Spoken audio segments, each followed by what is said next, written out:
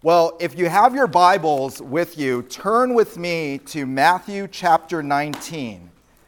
Matthew chapter 19, verses 16 to 26. And the title of tonight's lesson is, Who Can Be Saved?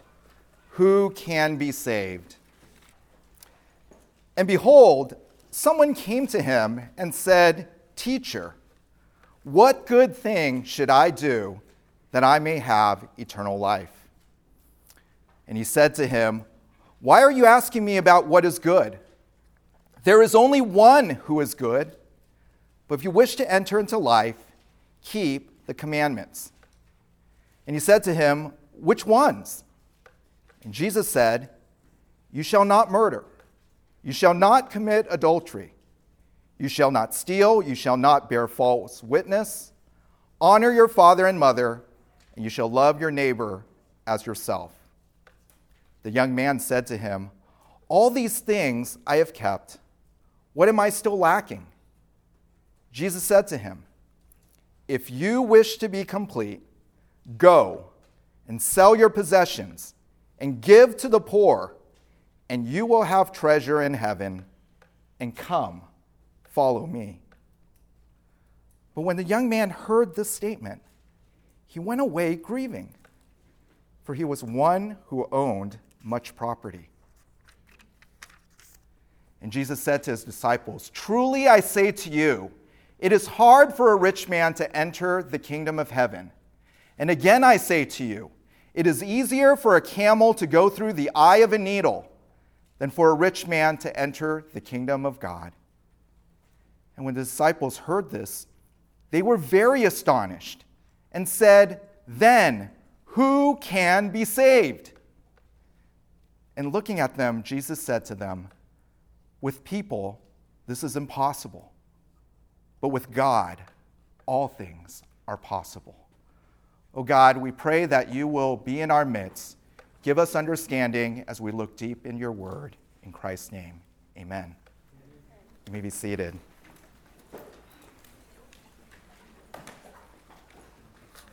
Well, I want to ask all of you a question tonight. What are you willing to give up to follow Jesus? What price are you willing to pay to gain eternal life? We have just read a story, perhaps a familiar story, about a man that wanted eternal life. And it's in this story that we learn the cost to follow Jesus. Get this, salvation costs us nothing, but it also costs us everything. Now, for a little context here in the Gospel of Matthew, the central portion of Matthew is divided into 5 sections. What Matthew does is he'll give some stories about Jesus, and then he'll give a discourse or a sermon of Jesus. Then more story, discourse, more story, sermon. The cycle occurs 5 times. And what we are reading is the 5th and final section of stories before Jesus' final discourse before his death and resurrection. So Matthew has already written much about Jesus' teaching. And Jesus had a lot to say about eternal life. And it's this section, the story, that I want us to focus on tonight. And we'll divide this passage into 4 sections. First, the question. Second, the requirement. Third, the response. And fourth, the lesson. Well, if you still have your Bibles, we're going to be back again in Matthew chapter 19, starting in verse 16. And the story begins, And behold, someone came to Jesus. And notice the story starts with just the term someone, one, or a man. There's not much of a description, but we quickly see in this passage that there are at least 3 important characteristics of this man that comes to Jesus. First, this man is young. Look down in verse 20. It says, the young man. And a lot of people believe that this term young man refers to a man between the ages of 20 and 40 years old. So he's not a boy, he's not in youth group, he probably has a job, an important position, but relatively speaking, he was still young. And you understand, it's good to be young. All of you are young. You are all healthy, strong, you have potential, you have time. This man was young. But second, this man was also rich. Look down in verse 22. But when the young man heard this, he went away grieving. Matthew writes, for he was one who owned much property. And in fact, in Luke, another account of the same story, Luke describes this man as extremely rich. And so, just like it's good to be young, well, it's also good to be rich, right? If you are rich, you can buy anything you want or need. But third, this man wasn't just young. He wasn't just rich. He had power. He had power. And not in this passage, but back in Luke chapter 18, verse 18, Luke writes that it was a ruler that questioned Jesus. And this word ruler in Luke that describes this same man, it's a term that's used to describe someone in the upper class. This man might have been the ruler of the synagogue, or he may have been a member of the Sanhedrin. He is a part of the elite class, uniquely privileged, a man of influence. So this man had everything. He was young, healthy, vibrant. He was rich. He could have everything and anything that he wanted. And he was powerful. He could, in a sense, do whatever he wanted or influence others to do what he wanted. And this man comes to Jesus. He doesn't come timidly. He comes confidently, and he asks the most important question in life. How can I have eternal life? What Jesus said earlier in Matthew chapter 5, verse 20, Jesus said, for I say to you that unless your righteousness surpasses that of all the scribes and Pharisees, you will not enter the kingdom of heaven. This man might have heard Jesus' words. And so this man comes to Jesus and he asks about salvation. How can I be saved? But notice here how he asks this question. Look back down in verse 16. This man came to Jesus and said, Teacher, what good thing shall I do that I may have eternal life? What good deed would entitle me to have salvation? What good work will earn God's favor and gain me entrance into the kingdom of God? This man assumed that there was something that he could do that would merit salvation and eternal life. Have any of you in this room asked a question? How can I have eternal life? Have others asked you that question? And if so, how would you answer this question? Well, let's look at what Jesus does to answer this man's question. So we see, first of all, the question, how can I have eternal life? Now, the second section, the requirement. What's the requirement for eternal life? And notice here in the second section that Jesus doesn't give a straightforward explanation of the gospel. He doesn't say to the man, well, great question, let me give you the gospel message about me. He answers the question with another question. And he asks the man in verse 17, why are you asking me about what is good? There is only one who is good. And what Jesus is questioning the man is do you even know the definition of good as it pertains to salvation? Now, most of you in this room are in school, either homeschooled or you're attending a school. So I have a question. If I were to ask you, what is the definition of a meter? M-E-T-E-R. The metric unit meter. What is your answer? Does someone know what is the definition of a meter? Someone really educated. Yes, one of you. Huh? Well, it is a type of measurement, but if I were to say, how long is a meter? What is the definition of a meter? What is your answer? Yes. 100 centimeters, but what is a centimeter? A centimeter is below an inch. It's about an inch? Maybe.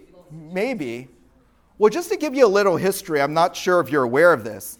In 1791, a group of people got together and they defined a meter. And they said that a meter is defined as 1/10,000,000th of the distance between the equator and the North Pole. That if you go from the equator to the North Pole and divide it by 1 or 10 million, that is a meter. And in fact, in 1799, a group of people got together and they made the first official meter stick. And so people would come and say, I want to know what a meter is. And they would look at this meter stick and they would say, there's a meter. And maybe they'll take a piece of wood, cut it, and now they have a meter stick and they go back home and they now know what a meter is. And then 90 years later, I guess they had to make some modification because it wasn't exactly right. And so 90 years later, they altered the meter stick a little bit to make it more correct. And today's definition of a meter is this. It is the length of the path traveled by light in a vacuum in 299,792,458 of a second as defined by a Casium clock. That is the definition of a meter today. So as you can see, sometimes it's hard to define exactly what that thing is, a meter. Well, what's the definition of good? What is the definition of good as it pertains to salvation and eternal life? And what Jesus is telling this man is that, do you understand what you mean by good? There is only one unchanging standard of good. And Jesus declared that the only one who is good is God. Psalm 14, verse 3, it reads, there is no one who does good, not even one. Jesus says in Matthew 5:48, therefore you are to be perfect as your heavenly Father is perfect. So Jesus is correcting this man and saying, how can you ask what good thing shall I do to inherit eternal life? The only one who is truly good, who can ever be good, is God. But then he tells the man, well, since you asked this good question, I'll tell you the requirement. If you wish to enter life, keep the commandments. And what Jesus is saying here is keep the commandments of God as found in the Old Testament. Let me just pause right here, though. Jesus never says here that it is possible for us to earn eternal life by doing good works. But what Jesus is stating here is that if you want to know the requirement for eternal life, it is perfect adherence to the commandments of God. Well, the man hears this, and his natural question is, well, which commandments? There are a lot of commandments in the Bible. And in fact, the man's probably thinking, my friends and I, we've written other commandments outside of the Bible that we wish all the Jewish people to follow. Which commandments are you talking about? And then Jesus gives 5 of the 10 commandments. And he gives the additional commandment found in Leviticus to love your neighbor as yourself. I think it's interesting that the commandments that Jesus lists, most would say, are the easier commandments. Jesus does not give the first 4 commandments of the 10 commandments. And he avoids the 10th commandment, do not covet, which is the exact sin that the Apostle Paul was struggling with in Romans chapter 7. He doesn't even state the greatest commandment, right? The greatest commandment, to love the Lord your God with all your heart, soul, might, and strength. He doesn't give that commandment. He gives the second commandment. Love your neighbor as yourself. And so he lists these commandments. And notice the man's response. The man says in verse 20, all these things I have kept. What am I still lacking? Now let's pause for a moment. Is this man's statement true? He is testifying, all these things I have kept, and he's implying that I have kept the entire law. Well, Jesus doesn't actually correct this man's false assumption. And notice that even though the man believed that he had kept this whole law, he sensed that something was still missing. He didn't tell Jesus, oh, that's great, I've done it, and he goes home. He realizes it can't just be that. There must be something more. There is something still missing. And so he asks Jesus again, what am I still lacking? And Jesus tells the man that to complete what is lacking, you must do 4 things. And we see in verse 21, go, sell your possessions, give to the poor, follow me. And again, Jesus is not setting the terms of salvation. He is not telling the man, if you go, sell your possessions, feed the poor, follow me, you deserve eternal life. But what he is telling the man is, yes, you are missing something. Here's one thing you're missing. And what Jesus is trying to do here is he's trying to expose this man's heart and to reveal his idol. See, this rich man's God, this rich man's prized possession was his money. And so when Jesus gives these 4 imperatives, he is testing the obedience of this man to God's commandments. So Jesus is testing this man's obedience first to the 10th commandment, which forbids the sin of covetousness. Jesus is evaluating the man's obedience to love his neighbor and to not neglect the poor. And Jesus is commanding the man's obedience to the first commandment. You shall have no other gods before me. So what Jesus is telling this man is that, hey, your God is wealth, but you can lay it aside for my gift of eternal life. Jesus is commanding this man to sell all his possessions, to give to the poor as an act and display of supreme devotion to Christ Jesus, Lord and Master. See, brothers and sisters, salvation is a free gift. Eternal life doesn't cost us anything in the sense that it's free because you and I don't do anything. Jesus did it all, right? Jesus paid it all.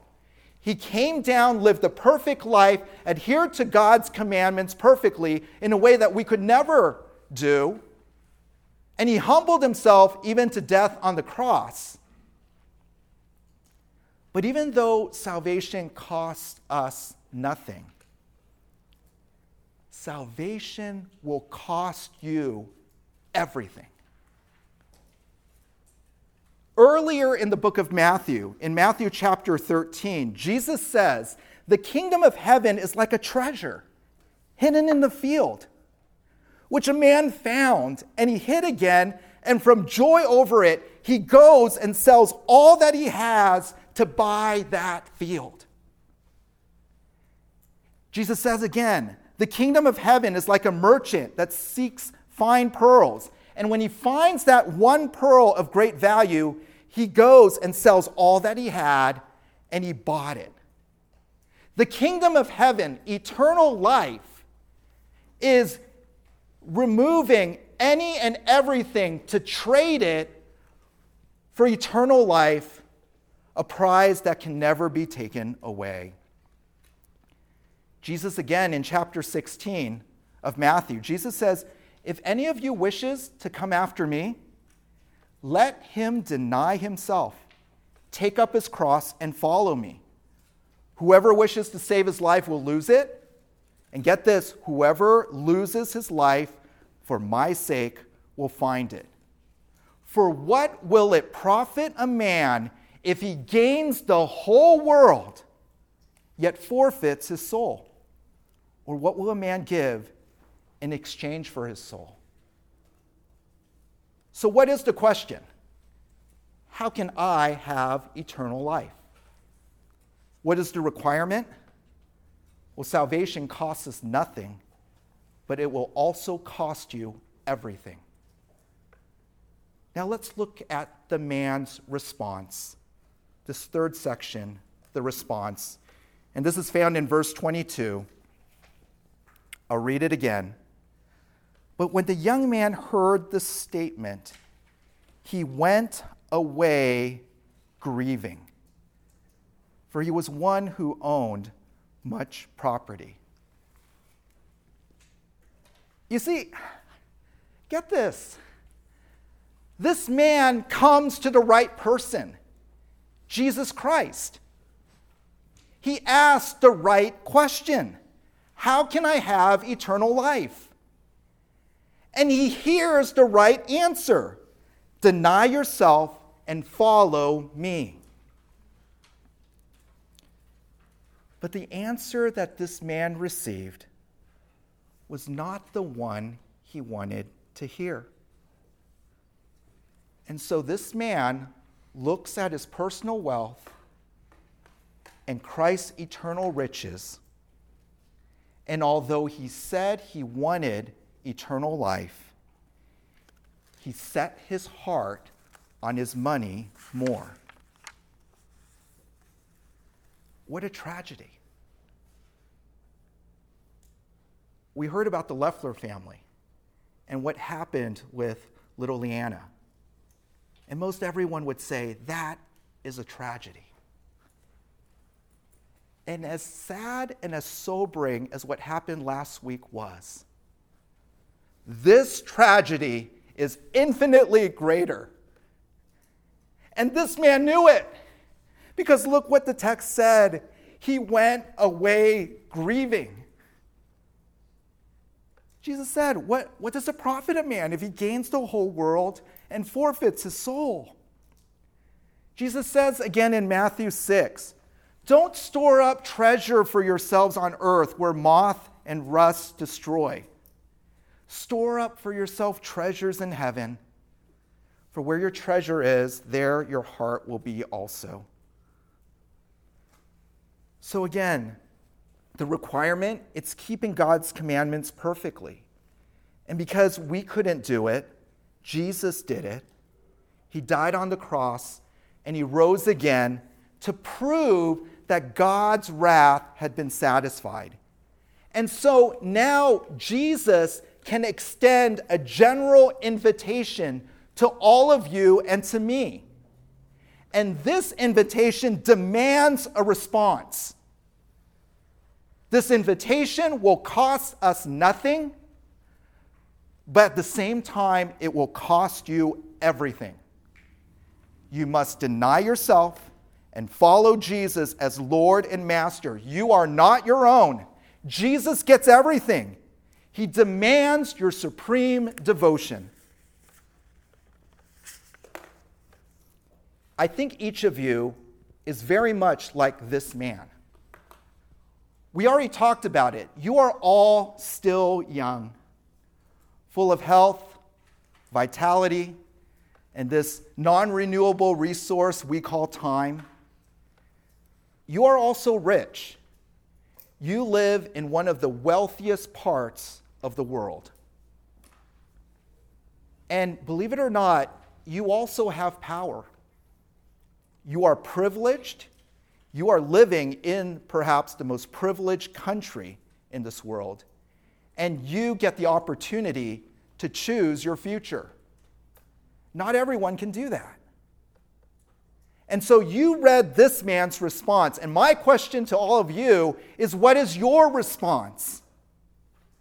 Jesus says, if anyone comes to me and does not hate his father and mother, wife and children, brothers and sisters, yes, even his own life, he cannot be my disciple. He says again, none of you can be my disciple who does not give up all of his possessions. So, we see the question, the requirement, the response. Fourthly, the lesson. The lesson. Now, apparently, Jesus' disciples saw firsthand this interaction between this rich man and Jesus. And so Jesus turns to his disciples. And read with me again in verse 23 and 24. Jesus tells his disciples, truly I say to you, it is hard for a rich man to enter the kingdom of heaven. And again, I say to you, it is easier for a camel to go through the eye of a needle than for a rich man to enter the kingdom of heaven. The camel, because there were no elephants, no rhinoceros or hippos in Palestine, the camel is the largest land animal in this part of the world. And the eye of a needle is the smallest opening in a typical Jewish household.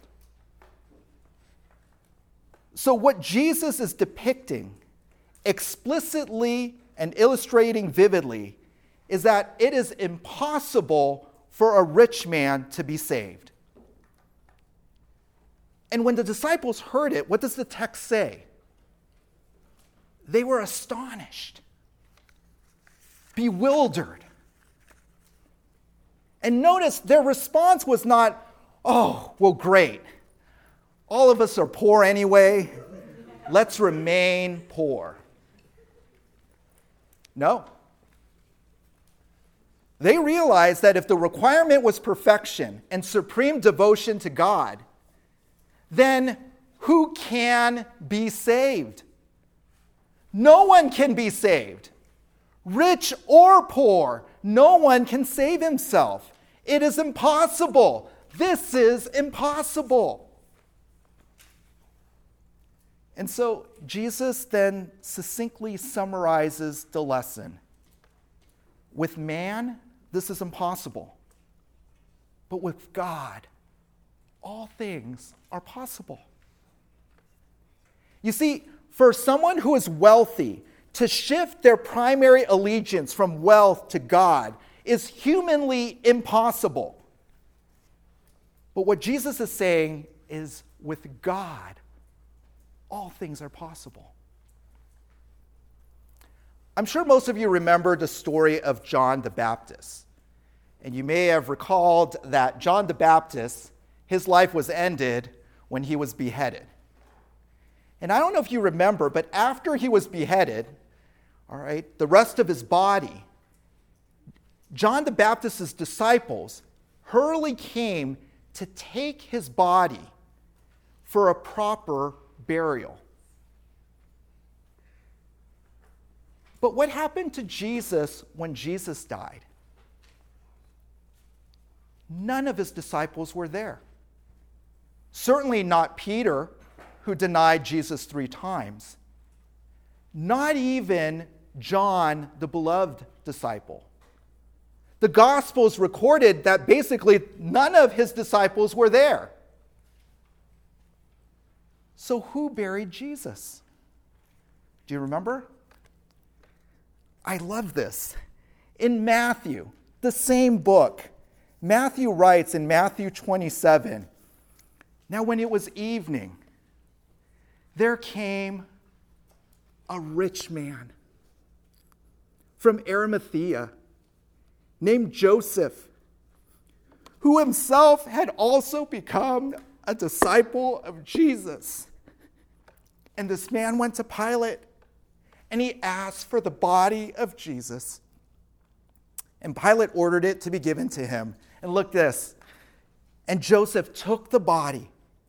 He wrapped it in clean linen cloth, and he laid it in his own new tomb, which he had hewn out in the rock.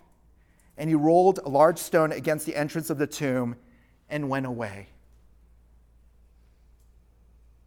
When we hear the story that 3 days later the stone was rolled away, Jesus' 12 disciples had no part in it. But God, who can make all things possible, touched the heart of this rich man, Joseph of Arimathea, to the point when there was no disciple who had the courage. He took the body of Jesus, wrapped the body in linen, put him in a new tomb that he had hewn. And I've been to Jerusalem. And if you go to Jerusalem, it's like a big city. Every square inch of real estate is precious. To have a tomb in the side of a mountain in Jerusalem must have been worth a fortune. And Joseph of Arimathea gave that all up just to bury the body of Jesus. Remember the story of Zacchaeus? Zacchaeus, the tax collector? I love this story too. There was a man called by the name of Zacchaeus. He was a tax collector, and the Bible says, and he was rich. And when he saw Jesus coming, he was short like me, climbs a sycamore tree, and Jesus says, "Zacchaeus, you come down. I have business with you." And what did Zacchaeus say? "Half of my possessions, Lord, I will give to the poor. If I've extorted anyone of anything, I will give back 4 times more." And Jesus said, "Today salvation has come into this household, for the Son of Man has come to seek and to save that which was lost." It's not humanly possible for the rich to be saved. It's impossible for any of us to be saved.